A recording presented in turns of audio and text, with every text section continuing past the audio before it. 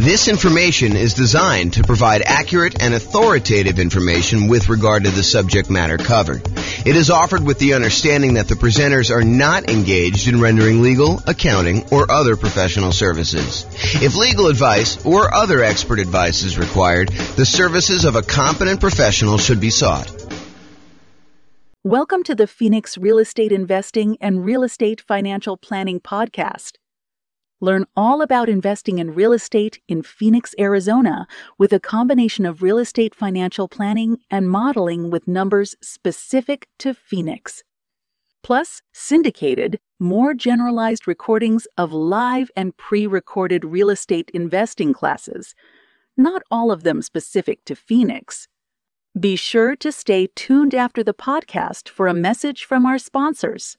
All right. Well, welcome and good morning. This is James Orr, and this is a special class. So just got back from my vacation, tropical vacation, and had a voicemail message come in from someone who wanted to hire me to do some consulting on a value-add multifamily property that they recently bought.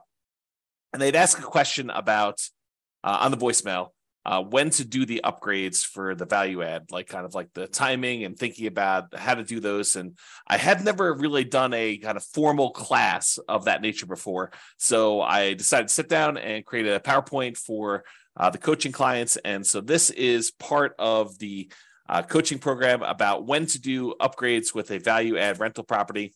And we will jump right into it. I'm doing this live for me, but no one is on live. And so this is basically a recording that you'll have access to in the control panel there.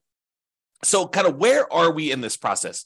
The coaching is primarily about how to improve rental property cash flow now.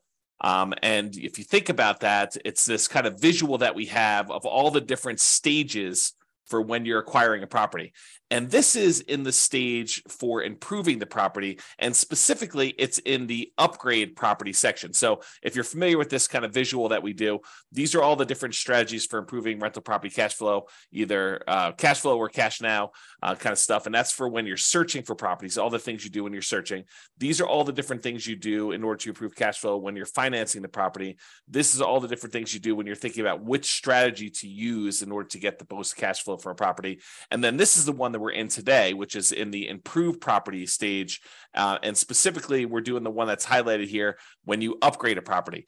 And historically, I think I've talked about this more as a, upgrade the mailbox, kind of fix the lettering on the door, fix the landscaping, do some small improvements to the property in order to kind of get higher rent on it. But this could be everything from the most minor thing, like painting a mailbox, to the most major thing, like completely upgrading a kitchen and, redoing the entire interior of a property, or, doing a carpeting or doing new flooring or whatever you're doing. So there's a range of what upgrading the property is. And one of the questions is, when do you do that? Do you do that as soon as you buy the property? And we're going to talk about that. Or do you do it, when you have cash flow coming in from the property and you kind of fund it with cash flow from the property? And then what is the kind of like economic or mathematical calculations we do in order to determine, should we do this upgrade or not? And mathematically, how do we think about that? And so that's what I plan on covering in this particular one. Just to kind of finish this out, there's a whole section on when you're marketing property. There's a section when you already own property, section when you're renting the property, all things you do with property management and as you're renting it. And so those are the different stages. And today we're covering this one in the improved property and specifically upgraded property. Okay. So specifically for this recording, I want to focus on when. If you're not, and when, as opposed to what you should do, what improvements you should do, and how much each of those will change the rent. I think there's a lot of variation in that, and it's very market and property specific. And so I'm not going to get into that in this class. Maybe I will do a class on that in the future. And if somebody really wants that, let me know. We could do that as part of the coaching call one of the days, and we can kind of figure that out. But today I'm going to focus in on when. So first I'll do kind of a carve out. Look, if you're doing a BRRRR strategy, if you're trying to do a buy, rehab, rent, then refinance, and then the last R is repeat. If you're trying to do that kind of process, then obviously you're going to do a lot of the improvements in the value add upfront as soon as you acquire the property, because you want to have all the value add done to improve the property value so that you can do your refinance and pull out as much money as you can, leave as little money in the deal as possible is probably a better way of saying that when you're doing these kind of burst strategies once, because you want to take advantage of that increase in value of the property. And likewise, if you're buying a property with the sole purpose of flipping it, you're going to buy a property, you're going to do a bunch of rehab to it, especially if you're going to do a big multifamily where you do rehab, you get tenants in there, you raise the amount of rent you're getting, which raises the value of the property, and then you're going to go sell that property, 3 months, 6 months, 12 months, a year or two down the road, then you're probably going to want to front load as much of these as possible. I think when the nuance comes in is when you plan on holding the property long term. You're not going to do a burst strategy, which you're going to front load and do as much of the stuff as you can as quickly as possible. And you're not going to try to do a value add in order to sell a property quickly. So when you're not doing those two strategies and you're going to kind of hold the property, I think there's a little bit more subtlety and math that goes into should you make an improvement to a property or not. It's not like you're going to always constantly maximize and improve the property, because sometimes that does not make sense from an economics return kind of standpoint. So let me just make sure I read my notes here. So if your plan is to not take short-term advantage of the forced appreciation, which is really what you're doing when you're doing all these improvements on a property, is you have natural or organic appreciation when a property tends to go up in value over time. You hold a property and inflation happens and things become more expensive. That's organic appreciation, or kind of like natural appreciation. The property values tend to kind of creep up over time. But you can force appreciation too. You can go in there and actually add value to the property and get stuff done. So if you're not trying to take short-term advantage of that forced appreciation, you're not trying to sell it and capture forced appreciation, and you're not trying to refinance the property to benefit from the forced appreciation, which may or may not be BRRRR. Sometimes you kind of like improve a property and then you do a cash out or a long-term financing because the way you had to acquire the property was different, which I guess is a variation of BRRRR, but I digress. So if you're not trying to take advantage of that short-term forced appreciation, then you may want to emphasize the returns from the return quadrants, and specifically, I think, more of the cash now side. You could go ahead and invest in something and get appreciation and maybe even some improved debt pay down, although it's much less likely. We'll go over that in a second here. But you can get this kind of improved appreciation. But honestly, you don't get that appreciation benefit until you either sell the property or you do some type of cash out refinance. And so the benefit from that is at some undefined point in the future, and it's uncertain. And so I think when you're thinking about whether or not you should do these improvements and when you should do these improvements, you really want to focus much more on the right-hand side of the quadrants, which I'll show you here in a second, and specifically the cash flow portion of that. Maybe a little bit on the cash flow from depreciation, but mostly that's like a benefit you get, a short-term benefit of taxes. It's almost like a rebate on the money you spend. So let's talk about this. So for those of you who have not seen this before, you should definitely dig into this. This is my return quadrant, and just shows you that the 4 different areas of returns plus the return you get from reserves when you own rental property. So appreciation, the tendency for property values to increase over time. Cash flow, that is your net cash flow after all expenses, your rents and any other incomes you have in a property, minus mortgage, taxes, insurance, PMI, property management, maintenance on a property, capital expenses on a property, if you're kind of doing those in there as well. Like all of the expenses, so all the income minus all the expenses is your net cash flow. So that's what this cash flow one is about. Debt pay down is the amount of principal you're paying down on the loan each period of time, whatever you're measuring here. Usually it's a year. And then the tax benefits are usually the tax benefits of depreciation. When you own a property, the government allows you to say, look, the value of the building, not the land, but the value of the building has a finite lifespan. And we understand that as the government, and so as the taxing body of the government. And so we are going to allow you to depreciate the value of that building over time, because a building, in theory, goes down to zero. You utilize the limited lifespan of the building over, in most cases, 27 and a half years for residential properties. That's per the tax code.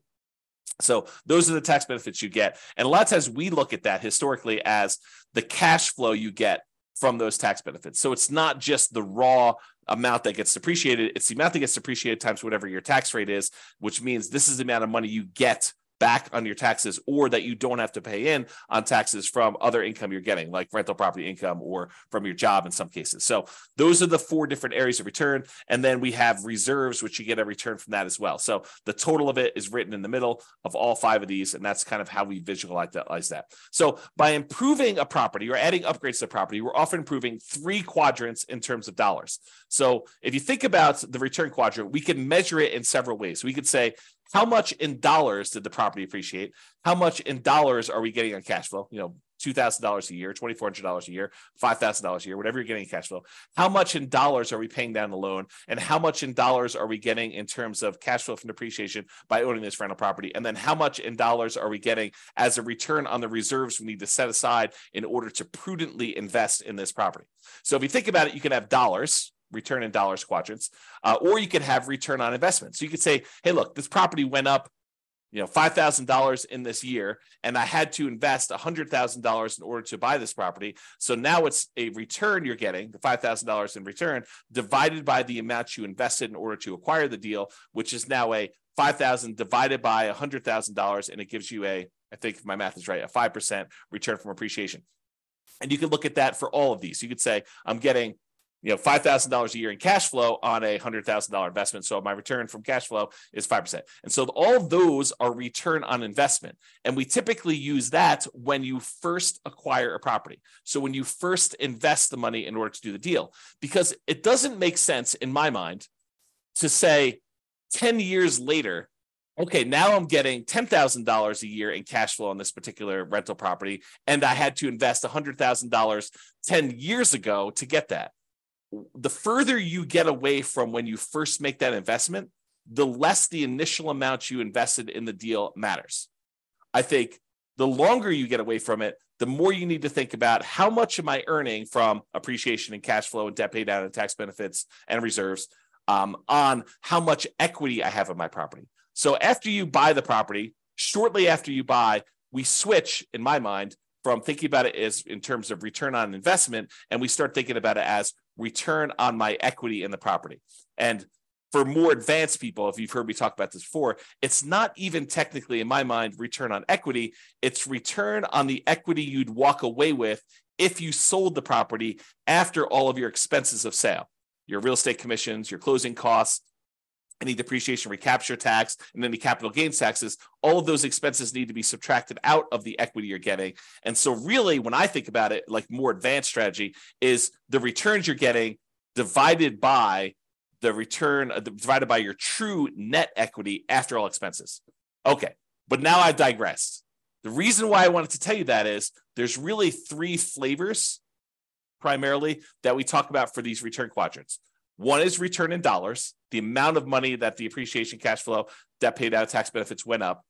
The return on investment, when you first acquire property, the amount of money you're making on the property divided by how much you had to invest in order to do that. And then once we've owned a property for a while, it's now return on equity, or what your return is divided by how much equity you have in the property. So let's first look at dollars and see how this is impacted by doing this forced depreciation, by doing upgrades to a property or improvements to a property. So this is just the appreciation quadrant we're talking about now. As we improve the property, we often force the property to be worth more. I mean, think about this. You go into a property and you replace the carpets, or you add a new roof, or you add a new furnace or something like that. Don't you, in theory at least, improve the value of the property? Now, from an appraisal standpoint, it might be tricky. However, with multifamily properties, a lot of times if you're able to get more in rent because of the way that they can calculate what a property is worth based on a cap rate, we can now say that because rent is more, now the property is worth more. This doesn't apply nearly as much to single family homes, probably even duplexes, triplexes, and fourplexes. As the more properties you get, the more units you get, the more this cap rate idea and valuing properties using cap rate can matter. So the more rents we get on a property, the more the property is worth. When you and to a lesser degree with things less than 5 units, but more commonly with 5 units or more. So with these kind of like single family homes, duplexes, triplexes, fourplexes, a lot of times improving a property in order to increase rent is not going to necessarily directly improve the value of the property. Really what we use to determine value for properties on like single family homes, duplexes, triplexes, and fourplexes are comparable sales. So you have to have another property that is a single family home another single family home if you're comparing it to a single family home, or another duplex or 2 or 3 sell that is similar to your duplex so that you could use that to determine value, or triplex is the same thing, or fourplex is the same thing. So you have to use like type properties. And there are lots of exceptions for how you calculate this value, which we're not going to go into here. But that's the idea. Okay. So as we improve the property, oftentimes we kind of increase the value and make it worth more. So for example, if you are buying properties and they are all really old 1970s vintage type properties, and you're comparing them to those properties might be selling for a certain price. But if you completely rehab your property, upgrade the kitchen, upgrade the bathrooms, upgrade the flooring, upgrade all the windows, upgrade the roof, upgrade the furnace, the heating and air conditioning, HVAC, if you upgrade all that stuff, now you should be comparing that property to similar properties of similar quality. And so you might get an increase in value by doing comparable sales approach. Usually for these multifamily properties, by improving the value of the property and getting more rent, you're able to get more value through the cap rate calculation determination for value. Okay.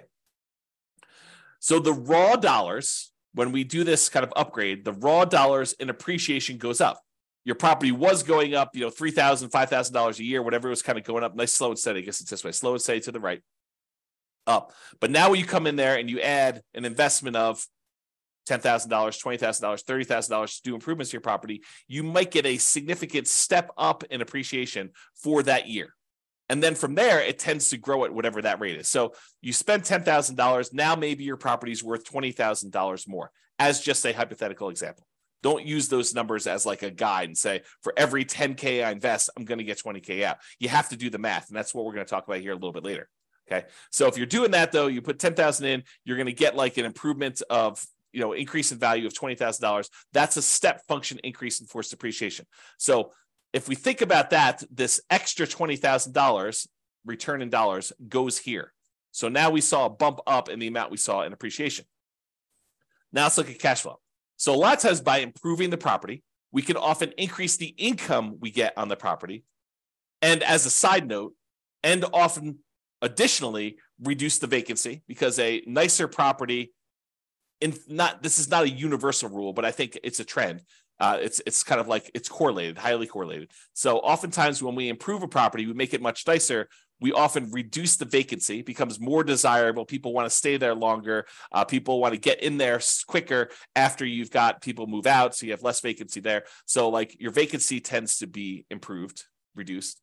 Also, depending on what upgrades you do, you may see a decrease in maintenance on the property. So not only can you get more in rent, but you have less vacancy. And because you put in tile flooring instead of this really old ratty carpet that needs to be replaced every couple of years anyway, now you have a upgraded tile floor, which tends to last a little longer. So your overall maintenance budget may go down slightly. And your property management, those calls for maintenance, those calls for improvements, the kind of tenant turnover and the tenant problems you have can also be slightly reduced. Not significantly, but a lot of times slightly reduced when you have this improvement to the property that make, depending on the improvement, of course, right?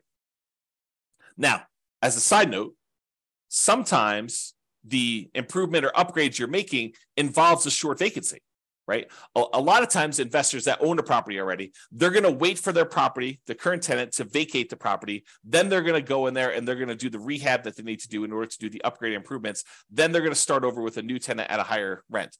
Most of the time, they're not going to go in while a current tenant is in place and improve on the property, right? We're not going to go ahead and voluntarily evict the tenant who is already paying and paying on time to go in there, improve a property, and get someone else in there. Sometimes we might if we're trying to sell a property very quickly, but most of the time we're going to do this from cash flow. We're going to have the natural turnover of tenants dictate the pace at which we do the upgrades, both the natural turnover of tenants and also the amount of cash flow we have available to do this. Because if you don't have extra cash sitting on the sideline that you can invest to do this, you really have to fund it internally from the cash flow on the rental property. Okay.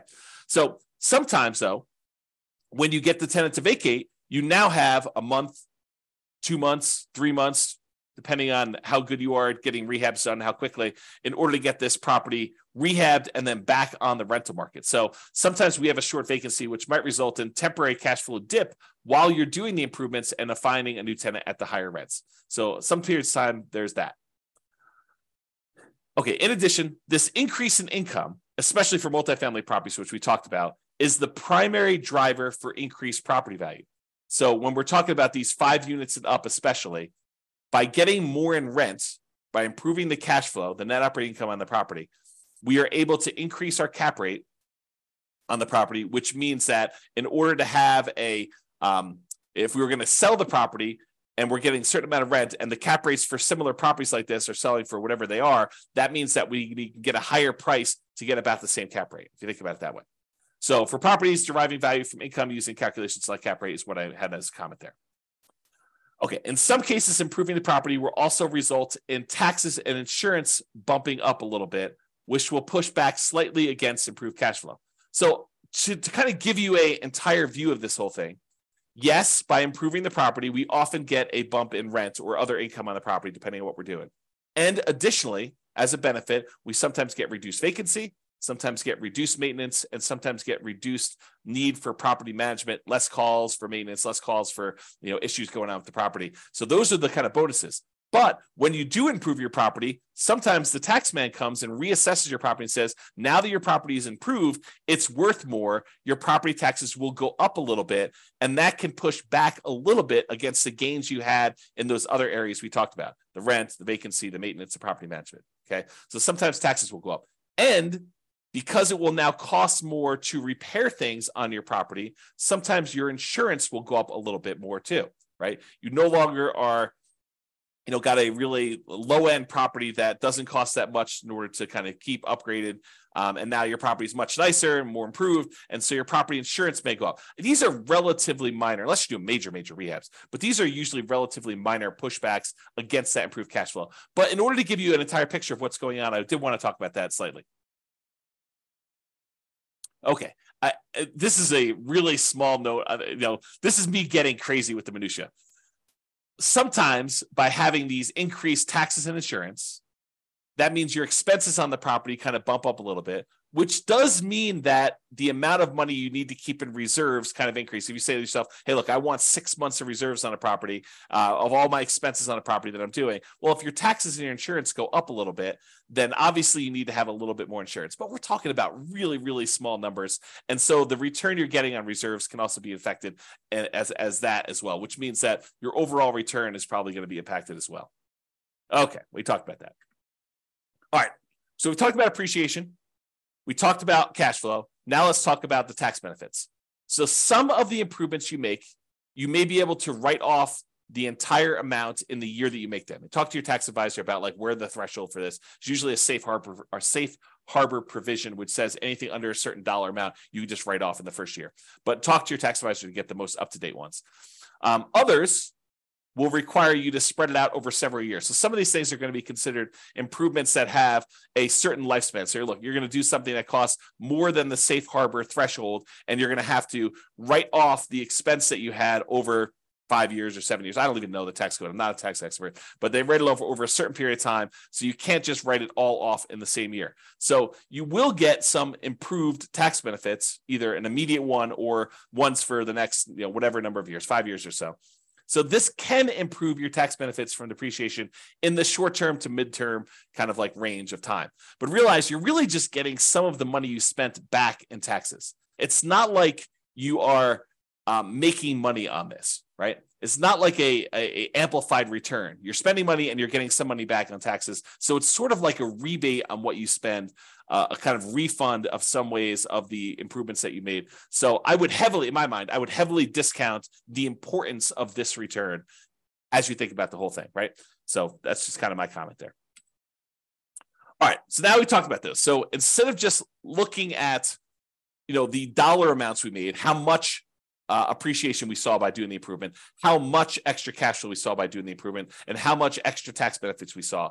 Really, instead of looking at the dollars amount, what we really want to look at is how much they improved by how much we needed to invest in order to get that return. So like a return on investment quadrant, if you want to think of it that way. When you choose to invest more money to improve the dollars in return, you invest money in order to get a higher rent on a property, for example, it may help or hurt you with the rate of return you're getting on that investment, depending on how much you needed to spend to do that. Let me give you an example to explain to you what I mean, okay? So a baseline cash on cash return on investment calculation. This is just a really simple example to show you what I'm talking about here. So you're making $1,000 per year in cash flow on a $20,000 investment that you made in order to acquire this property. Okay, that's a 5% cash on cash return on investment. $1,000 divided by $20,000 gives you a 5% cash on cash return on investment. Nothing tricky here. All it's really simple, straightforward stuff. But what happens if you choose to add an additional $5,000 to optionally improve the property? So you spend $5,000 to make some type of improvement or upgrade to the property. How does that play out with the return you were already getting? Okay, so if by doing the $5,000 in improvements, you can get an extra $500 per year in cash flow. So for example, actually I have a typo here. I'm going to correct it so that I can just do it. Okay. So if by doing the $5,000 investment improvements, upgrades, whatever you're going to do, you can get an extra $500 per year in cash flow. About $40 extra per month is what you think you can get for that. A little bit more than that.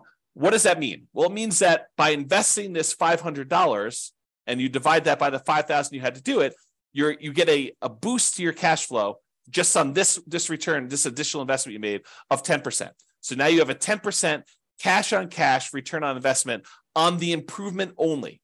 We're not talking about the other part of the return that you were already getting. This is saying, look, does it make sense for me to invest this $5,000? If I invest this $5,000, I'm going to get an extra $500 a year. That looks an overly simplified, probably wrong math, but I'll get to there in a second.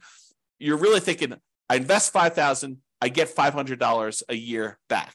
So that really is like a 10% cash on cash return on investment, oversimplified. Okay.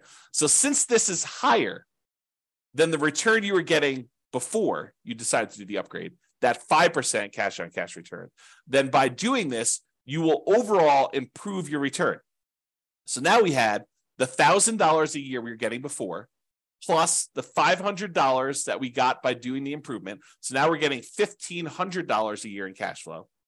And now we need to divide that by the $20,000 we needed to invest originally in order to buy the property, plus the $5,000 that we just added to do the improvement. So now it's over $25,000 total. So now it's $1,500 divided by that $25,000. That is now a 6% cash on cash return on investment overall, including the improved cash flow and the additional investment.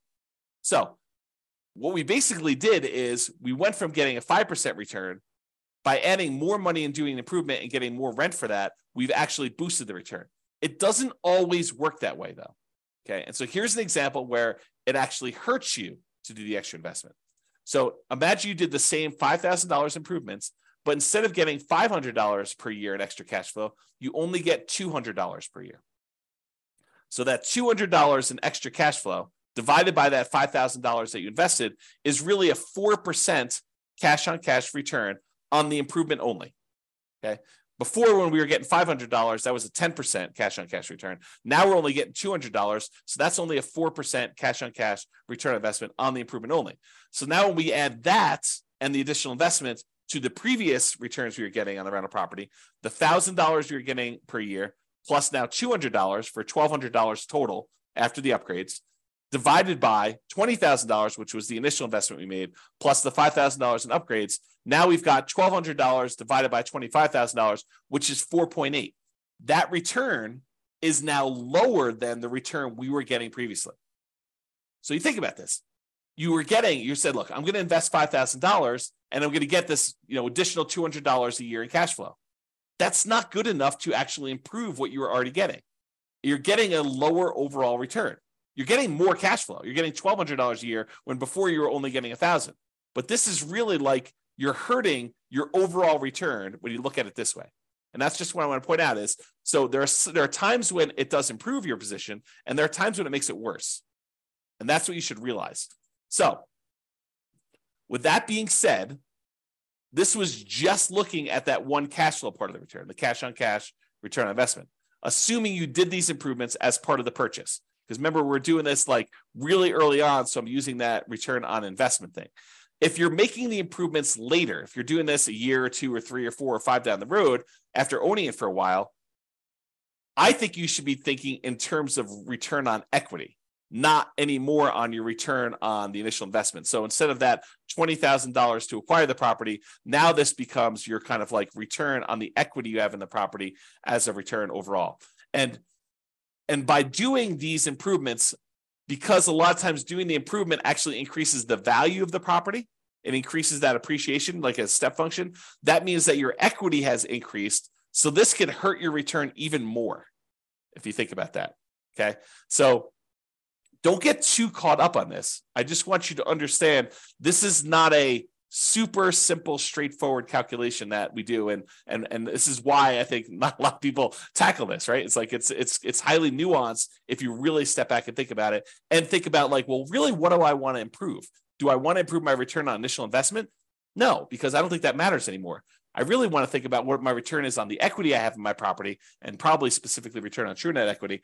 But then you have to think about how this impacts your overall equity if you're going to do that. Okay, so let's go through an example of like how to make this decision. So if you need to make improvements for property, I'm going to step back for a second. If you need to make improvements, health and safety reasons, or to make the property rent ready for the next tenant, just to do the bare minimum to get it to the point where it's like ready to go, it's getting back to the normal state it was in, you can do that. I mean, however, you can do that like no matter what. Don't think about a calculation for that, right? If it's health and safety or you're doing rent ready, you got to spend the money in order to get your property ready for the tenants or to make sure that the tenants are safe in your properties, okay?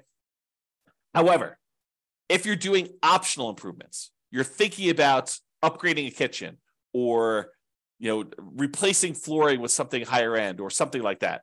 In general, and to simplify, I'd like to improve the property when, here are some criteria.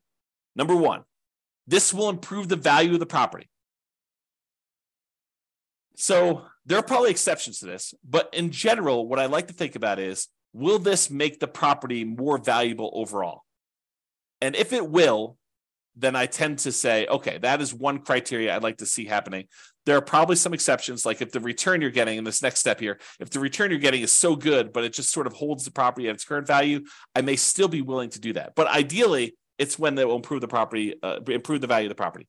Additionally, I can get a good return on the money I'm investing. And as soon as I said that, you're like, well, James, what's a good return? I'm so glad you asked. Okay. So what is a good return? The good return is, think about where you can invest money now and what return you can get with similar risk characteristics. So if you say, I could take this money and go put another down payment down and acquire another rental property, and this has similar risk characteristics to what I'm already doing, then you could make an argument that if the return you're getting by buying the new rental property and putting down payment is better than the return you can get by paying for this improvement, then maybe you should go do the new rental because that's a better return. Or if this is similar to that, and maybe you don't have enough for a full down payment, but you have $20,000 and the $20,000 can get you a similar return you want to do. So you have to look at these things and decide, is this a good return for the money I have? Another thing, which I didn't have on here, which I probably should have, but just made this presentation. I think it matters what you're trying to accomplish.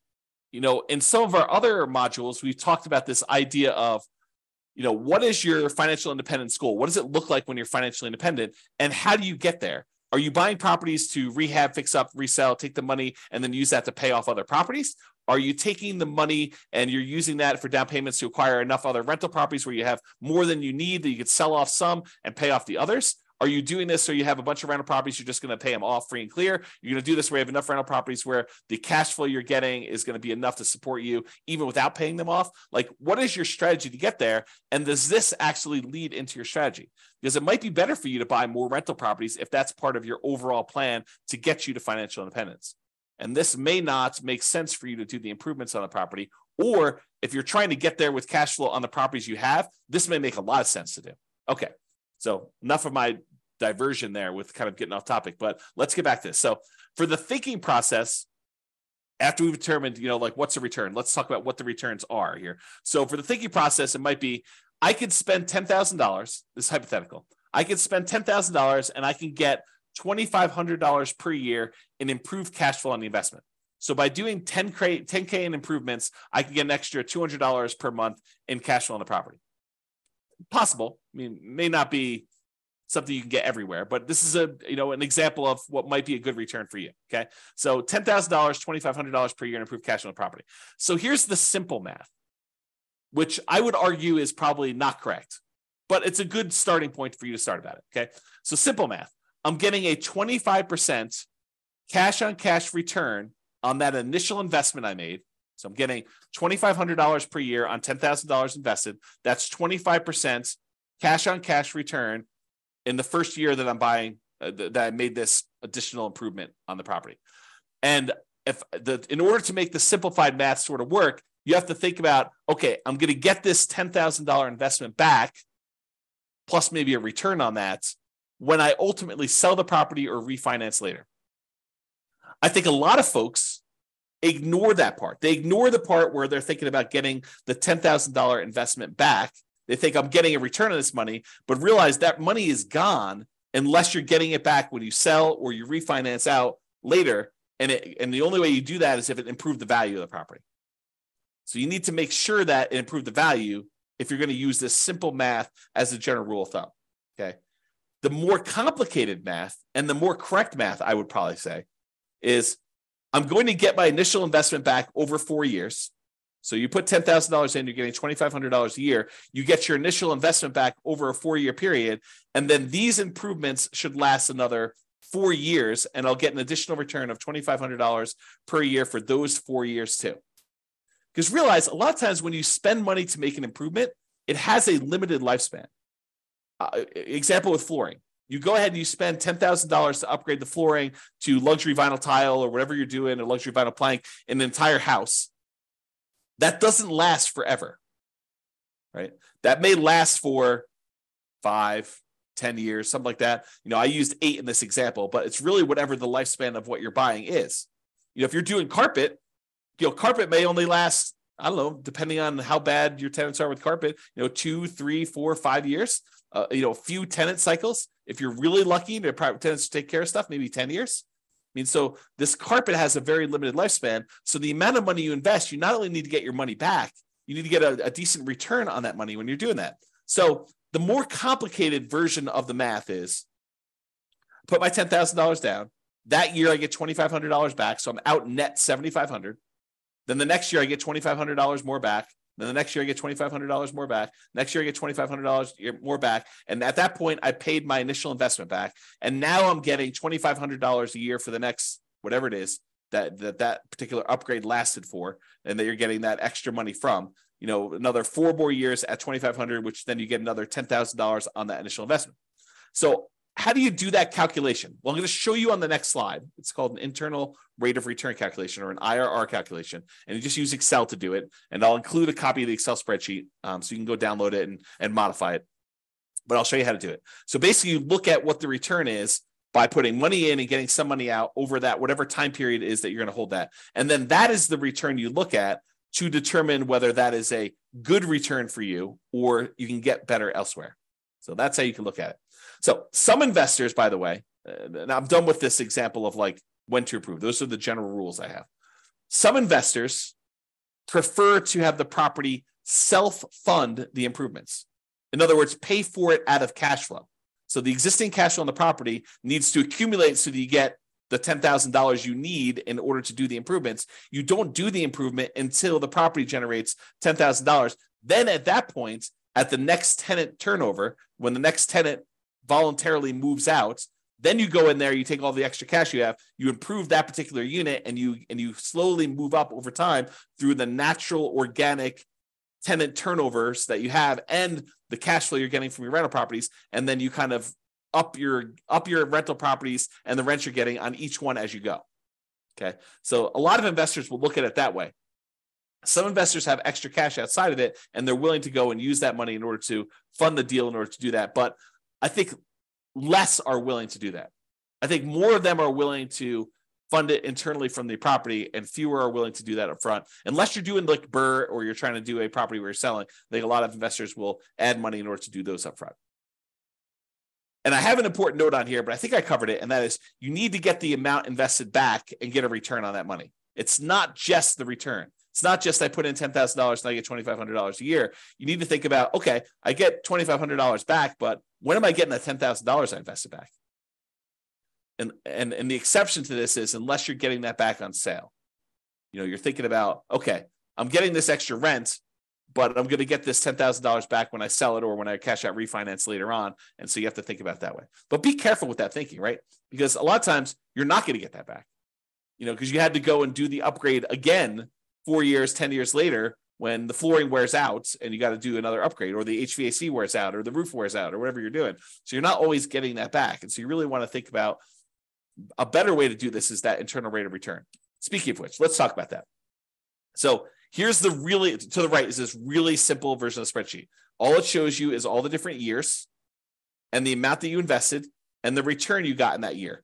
And if you need more years, just go ahead and add additional ones. Make sure you change the formula so that it calculates it right. So it's using all of the different years to do it. But you'll want to go ahead and add however many years that particular investment added. And in some cases, it's more complicated than this, right? Like you invest $10,000 now and $4,000 3 years from now, and you got $2,500 back in the first year, or maybe less in the first year because you had some vacancy time. So maybe you get $2,000 back in year one, and then next year you get $2,500. Next year you're going to get $2,600. Next year you get $2,700. You can change all these numbers, and it will do the right calculation for you.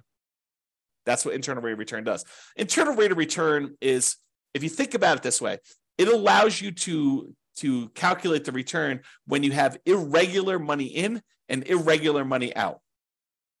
So it takes into account that you put in money in year one, but you might have to put in more money in year 4 or year 5 or year 6 or all of those, and you get certain amounts of money out in year 1, 2, 3, and they could be different in each of the years. And then how do you look at all of those inputs and outputs, money in, money out, and figure out what your overall return is on that whole thing? That's what this is about. So you spend the $10,000. What I've modeled here is I spend $10,000. I got $2,500 a year for 8 years. So my net investments in year one was $7,500. In fact, let me correct this because this is bothering me a little bit. There we go. Oops. Okay, now it's a little bit clearer. So you basically have $10,000 invested, $2,500 you got back in that first year. So you had a net of $7,500 out in the year one, and then you have $2,500 net out in years 2 through 8 because you didn't have any additional investment in any of these other years. And that gives you an internal rate of return of 27.12%. So according to Excel, just plug these numbers in Excel, it'll pop out the number for you, and it's telling you you're getting a 27.12% return on that initial $10,000 investment if you actually did this investment and you got money in this kind of timing. So that becomes the question. Is 27.12% a good return for you? Could you invest $10,000 somewhere else and earn 27.12% per year internal rate of return with similar risk characteristics? Okay, so that's the way to think about it. All right, so in conclusion, this last slide. In conclusion, when do you do upgrades on a value-add rental property? If you're trying to do BRRRR, the buy, rehab, rent, refi, and optionally repeat, you probably want to do them right away. There's not really much of a question there. If you're looking to sell the property, probably want to do them either as soon as possible or just long enough in advance of the sale to document improvement in rent to justify a higher sale price. So sometimes it takes time from once you do the thing to show I've got this record of rents, and then you got to document it, and there's some negotiation there. But you want to be able to document it, so you need to figure that out with your real estate agent. Or if you're looking to keep the property, in general, at a reasonable pace between tenant turnovers. So as tenants turn over in your property, you would consider what improvements to make there and what your return you would earn by doing those improvements and whether that is worthwhile doing.